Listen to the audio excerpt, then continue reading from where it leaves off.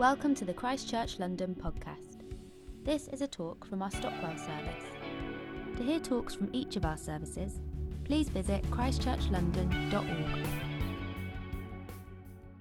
We are starting our Advent series, which means Christmas is round the corner. I am one of those people that loves Christmas. I love it. My birthday is on the 12th of November. From the 13th, I start celebrating Christmas. That's right. I wait until my birthday is over, then it's Christmas time. It's my favorite time of the year. Anyone else feel that way? Anybody? Yes? Just a couple of us? Great. The rest of you Grinches, God bless you. Before we get into today's message, let's just quickly pray. Father, we just come before you in the name of Jesus. We thank you for today. I thank you, Lord God, that as we begin this Advent series, that we recognize your sovereignty, your love, your grace, your mercy. We thank you for this morning. We pray, Lord, that everyone in here has an ear to hear and a heart to receive your word this morning and to receive what you have for us. In Jesus' name we pray. Amen. Amen.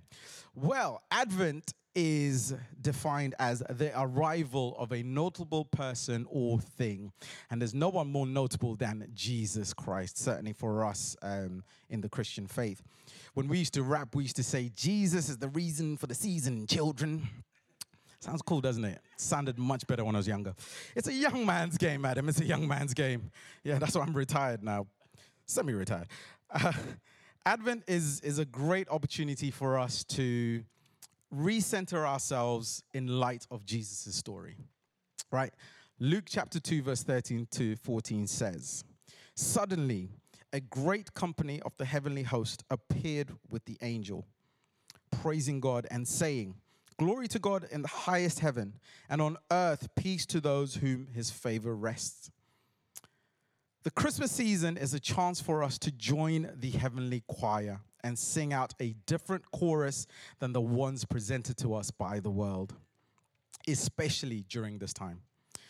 As a church community, it's worth being reminded of who we are as followers of Jesus and the story we're living out in our culture. Our call is to live out Jesus' story in the world, share the story with others, and invite them to join a new song for their lives in God's story. David Benson said, "We as God's people are called to sing a new song and dance a new dance of love in a self-consumed world." Here is a question for you to think about as we get into today's message. How can we, as followers of Jesus, refocus the attention of our friends and family this Christmas amidst the busyness, expensiveness, excessiveness, and stressfulness that is this season, or that this season carries? So just have a think of that, reflect on that as we're going through today's message. Advent reminds us that we are living between hallelujah, or between the hallelujah of Christ's resurrection and the Maranatha of Christ's return. That's a great word. The now and not yet, waiting, hoping, expecting, yet rejoicing Jesus was born, is Lord of all and has defeated death itself. Do you know why the humble tomato turned red? No, because it saw the salad dressing, of course. It's a good one, isn't it? Thanks, Lou. Listen, it's Christmas. It's dad joke season. There's more to come, guys. There's more to come. Okay, I got one more. Why did Mr. Humble Potato avoid the spotlight?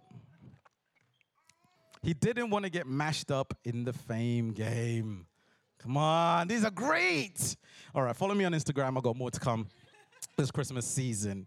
That's it for now. So today's talk is titled Humility in a World of Status. So we'll read from today's verse, Philippians chapter 2, verse 3 to 4. It says, "Do nothing out of selfish ambition or vain conceit. Rather, in humility, value others above yourselves, not looking at your own interests, but each of you to the interests of others. Truth be told, we live in a society where success is frequently measured by titles, wealth, and achievements, where the concept of humility might seem counterintuitive. Nowadays, you can't turn your phone on without being bombarded with messages that encourage us to climb the ladder, strive for the top, and assert our individuality. However, today we're going to explore how humility, far from being a weakness, is a strength that enriches our lives and relationships. You see, humility is not about self-deprecation or belittling our accomplishments. Instead, it's an honest acknowledgement of our strengths and weaknesses, coupled with a genuine recognition of the worth of others. It's about recognizing that everyone we encounter is on their unique journey, facing their own struggles and triumphs, which is so counter to what I've always believed, or what I used to think humility was all about. It was all about, beating yourself down and being the lesser or the lowest person in the room. Philippians chapter 2, verse 5 to 8 reads, "In your relationships with one another, have the same mindset as Christ Jesus, who, being in very nature God, did not consider equality with God something to be used to his own advantage. Rather, he made himself nothing by taking the very nature of a servant, being made in human likeness. And being found in appearance as a man, he humbled himself by becoming obedient to death, even death on the cross." You see, Jesus, the Son of God, humbled himself to the point of death for the sake of humanity. This demonstrates that true greatness is found in selfless service and sacrificial love. True greatness is found in selfless service and sacrificial love. There's a short story I'd like to share with you about a wise elder named Abigail. So Abigail lived in a small village. Despite her vast knowledge and experience, she was known for her humility. One day, a curious young girl approached her and asked, "How did you become so wise and respected?" Abigail smiled and led the young person to a nearby river. She invited her to fill a cup of water from the river. The young girl did so, and Abigail asked, "Now tell me, how much space did that water take up in the river?" The young girl thought for a minute and replied, "Well, just a tiny amount, I guess. You see, the river is huge, and my cup only holds a fraction of it." Abigail nodded and shared her wisdom. She said, "In the grand river of knowledge and life, each of us holds only a small cup. True wisdom is recognizing the vastness that exists beyond our own understanding. Stay humble, my dear, for there is always more to learn, and each person you encounter has a river of wisdom within them." That's a deep, heavy moment. The young girl left with a newfound appreciation for humility, understanding that acknowledging the vastness of knowledge and recognizing the wisdom in others was the key to true enlightenment. In a world fixated on status symbols, be it job titles, social media followers, or material possessions, we often forget that these are fleeting external markers of success. True status lies in the character we develop, the compassion we show, and the impact we make in the lives of others. True status lies in the character we develop, the compassion we show, and the impact we make in the lives of others. When I remember being at uni, and I don't know if you guys can relate to this, but there was a time during uni days where multi-level marketing was a big deal. Anyone else remember that? Yeah. Anyone know Tony Robbins? Yeah, that guy, that big giant of a man who shouts at you and encourages you to be great and walk on hot coals and gives you massive high fives? Yeah, that guy. Yeah. So I remember being at uni, and you get kind of swallowed up by this wave of you can be rich quick. Come join this scheme. Multi-level marketing. And you're like, what? Okay, I want to be rich. I'm a poor student eating beans on toast. I'd like to be rich. And you get sucked into all of this stuff, and it's all about status. It's all about quick money. But actually, over time, you start to realize that this is not fundamental to who we are as human beings. You can be as successful as you like, or as successful as you think you are, and not actually make an impact on anyone's lives. So you could be as rich as Bill Gates and not make an impact. Recently I've been watching a show called Billions. Anyone watch that show? It's a very interesting show. I've only just started watching it. It's wild. I'm only on season 2, so please don't tell me what happens. It's like 7 seasons. I'm locked in. I am fully bought into it. But it's wild because the concept is around this guy who's started off poor, then became rich, but the way he became rich was just really dubious. And it's about him going up against this guy who's the DA, and he's like trying to get this guy arrested, and he somehow seems to slither his way out. And one of the episodes he's talking about, but I've given $100 million to the Firemen's Foundation Fund, and I've done this and I've done that. And you're like, okay, you have, but the way you've done it matters.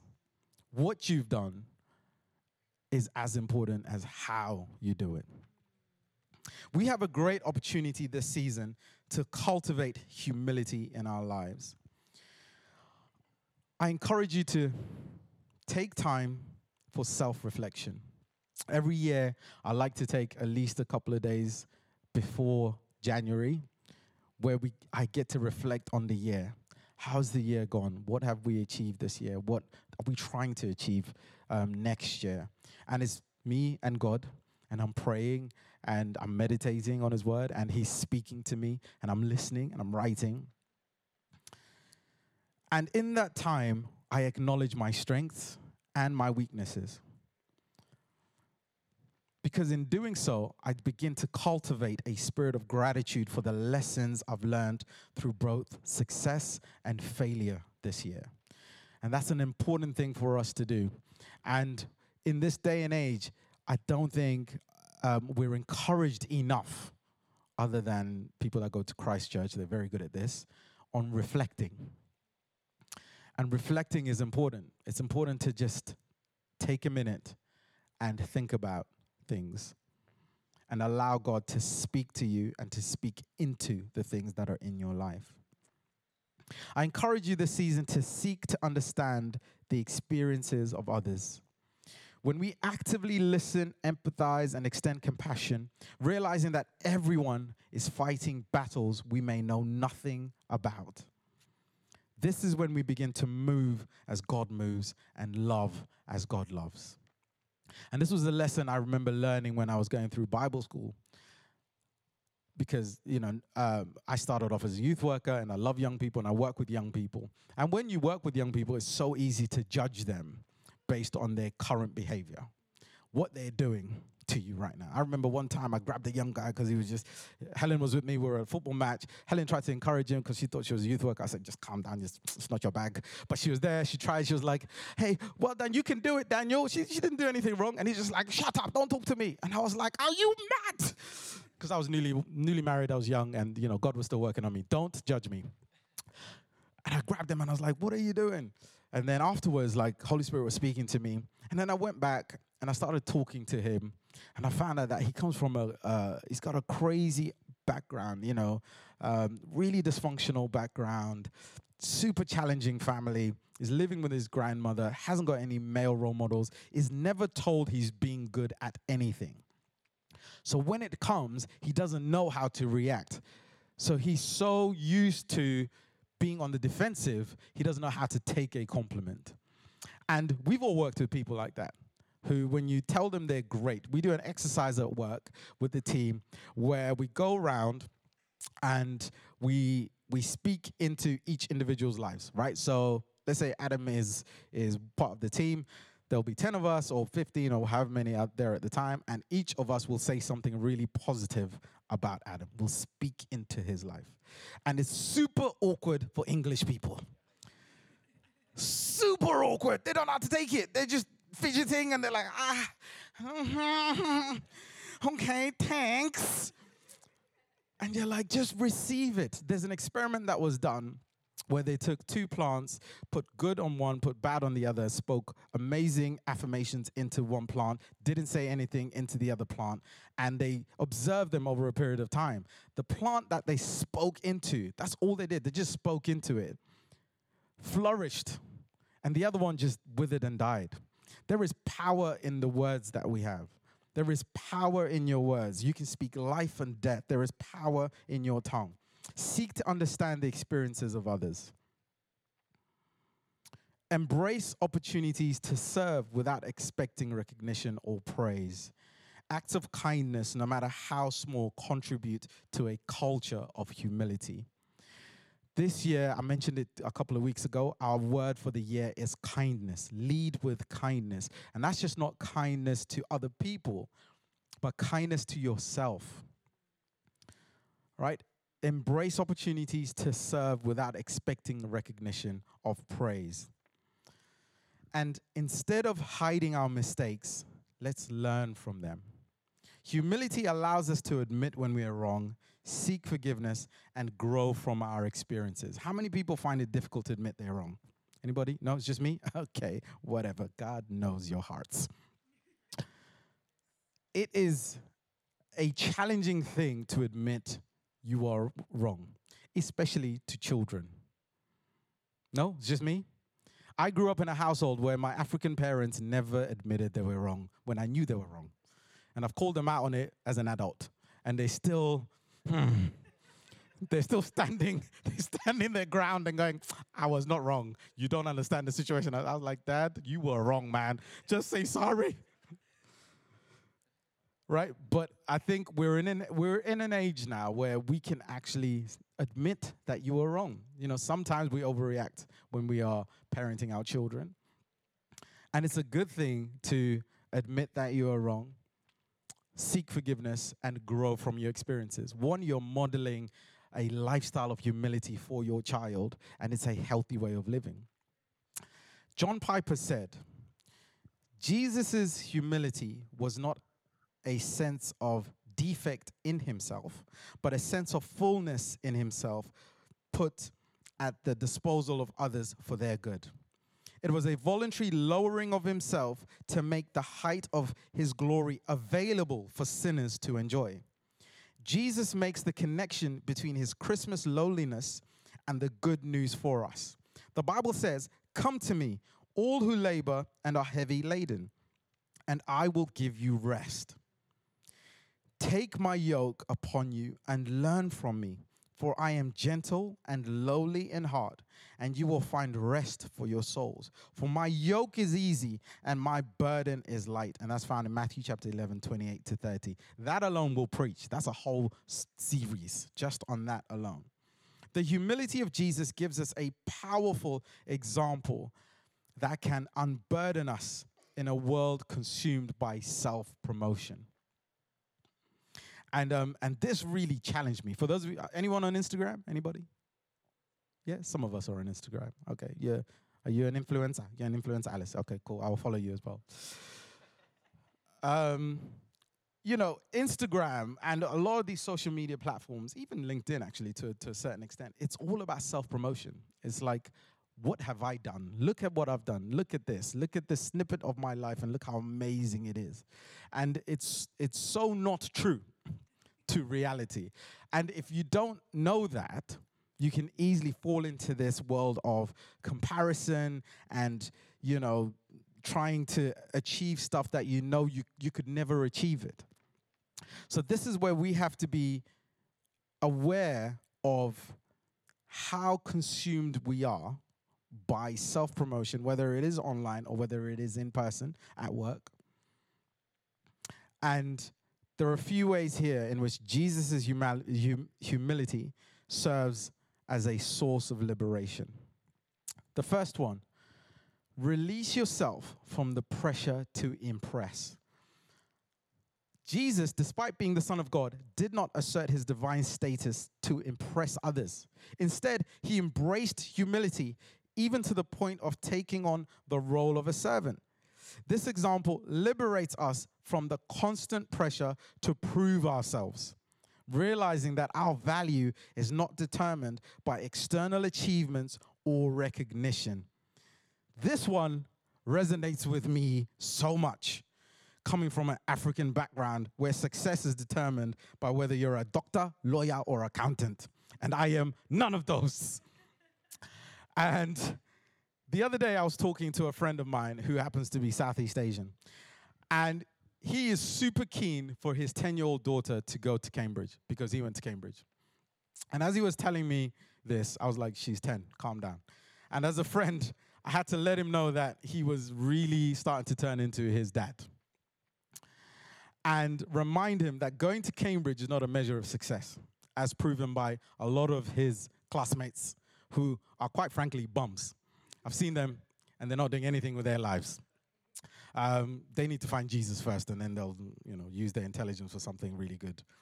But it is, going to Cambridge, going to Oxford, getting these degrees, getting these jobs is not a measure of success. And we have to release ourselves from the pressure that is imposed on us by either society or our family to impress them. Number 2, Jesus' humility serves as a source of liberation. It frees us from comparison. So we live in a world that encourages comparison and competition. Jesus' humility teaches us that true worth is found in our identity as children of God. By focusing on serving others rather than trying to outshine them, we free ourselves from the burdensome cycle of comparison and rivalry. And I started in January, started going to the gym with Femi over there and a couple of the guys from Sutton. And what I love about that group is that although they're all massive, they're huge. They're absolute. Don't be fooled by his jumper. He's massive. They are, and he's not even one of the biggest guys. They are huge guys, right? They're super encouraging, and it's not about competing with each other. It's not about, trying to lift heavy objects and just move heavy things.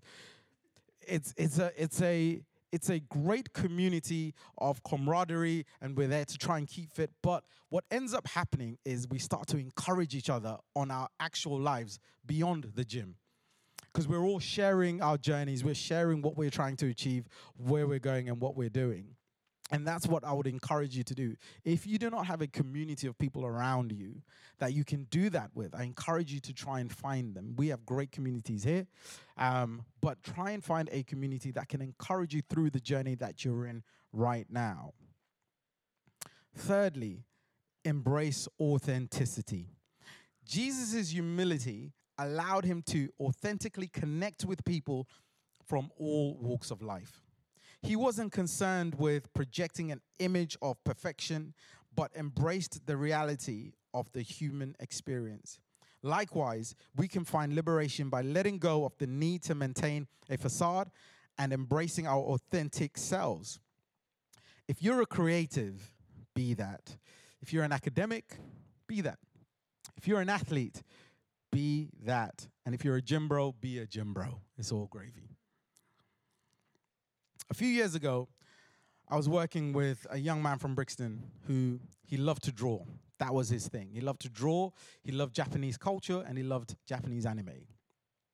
But because he lived in Angeltown, in Brixton, which is down the road from here, he couldn't tell anybody that he loved anime because he was trying to put on this facade that he was one of the mandem. You know what mandem is? If you don't know, please Google it. He was trying to be part of the boys in the block, riding around on push bikes, wearing black hoodies and pretending to be rap stars. And when he came across us, we paired him up with a mentor and we worked with him. And over the course of the journey with us, we found out about this love for Japanese art and Japanese anime. So we were able to get some funding to send him on a course to learn Japanese, which he did in secret.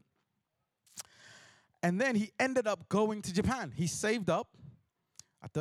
Probably drug money. I'm not trying to judge him, but I don't know where he got his money from. But it definitely wasn't Sainsbury's. And he saved up his money. He ended up in Japan. And the last I heard, he was on a course there in an international school in Japan. And I'm pretty sure he stayed there. But it freed him from not being his true, authentic self. And a lot of us find ourselves in situations where we are pretending to be one thing. I've got a lot of friends that live in the city, and they start to talk differently. They start to behave differently. They start to dress differently.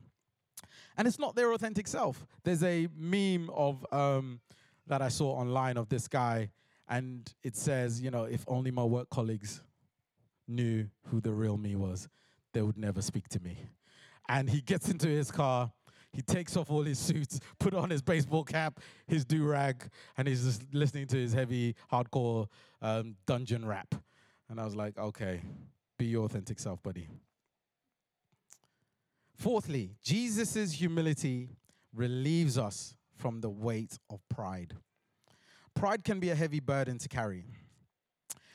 Jesus, by humbling himself, invites us to release the weight of pride and ego.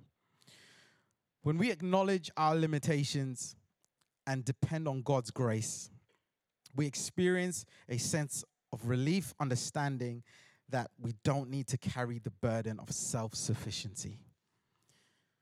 I'm guilty of that. Anyone else guilty of that? The beauty of the love of God is knowing that you don't have to do it yourself. He's got you and he'll never leave you. Some of us have that personality trait where we know that we know the answer and we know how to get from A to B. But sometimes, and I'd say majority of the time, we actually don't know, and it's a false sense of confidence. And what we want to do is put our confidence in God and his leading and Holy Spirit to guide us through the journey. The fifth point, acceptance of imperfection. Jesus' humility doesn't demand perfection. Instead, it extends grace to the imperfect. This acceptance liberates us from the unrealistic expectations we often place on ourselves, allowing us to embrace the journey of growth and transformation without the constant fear of failure. Fear of failure is one of the top topics that people come with to the STEPS program. And if this happens to be one of yours, here's a shameless plug. Please sign up to STEPS. It is great. It'll help you address this fear of failure, where it's come from, and why you are leaning into it. Finally, Jesus' humility connects us to God's unconditional love. Ultimately, Jesus' humility, as it connects us to the profound truth of God's unconditional love, we realize that our value is not contingent on worldly success or recognition. We can experience the freedom that comes from resting in the assurance of being loved and accepted by God just as we are. By acknowledging God's sovereignty over our lives and recognizing that God is in control, we become more willing to surrender our own desires for control, trusting that his plan is greater than our own. Amen. This feels like one of those medicinal sermons again, doesn't it? Humility helps us understand that everything we have is a gift from God. This perspective shifts our mindset from ownership to stewardship. When we see our possessions as entrusted to us by God, we become more open to using them for the good of others rather than hoarding them for personal gain. When we're walking in humility, we gain contentment in God's provision rather than in our possessions or status. When we are humble, we can surrender the pursuit of worldly success for a contented reliance on God's sufficiency. A humble heart is a generous heart. When we recognize the needs of others, humility prompts us to share our resources, whether they be material, possessions, skills, or positions of influence, for the well-being of those in need. Can I ask the band to come back up, please? As I close up, I want to ask you guys to go away and reflect and remember that humility is the transformative force that redirects our focus, fosters contentment, and encourages a lifestyle of generosity and service modeled after the selfless love of Jesus. Can I ask you to stand to your feet? As we go into this season of Advent, as I mentioned at the beginning, this is a great opportunity for us to reflect, a great opportunity for us to think about how this year has gone. What have we achieved? What are we trying to achieve? Where are we trying to go? And what is God trying to say to us? The question that I asked you at the beginning was, how can we as followers of Jesus refocus the attention of our friends and family this Christmas amidst the busyness, expensiveness, excessiveness, and stressfulness that this season carries? Well, one of the ways is by reflecting on our lives first and understanding where we are. And in doing so, you put yourself in a much stronger position to influence your family members as well. Let's pray. Heavenly Father, we thank you. We thank you for the wisdom that is found in your word. We pray that you help us to guard our hearts against greed, that we find true richness in being generous, compassionate, that you guide us to live purposefully, recognizing you, recognizing your sovereignty. We thank you, Father, for everyone that is in here today. We pray that your anointing flow over them. We pray that you surround them with a hedge of protection. And we thank you for the peace that surpasses all knowledge. In Jesus' name we pray. Amen.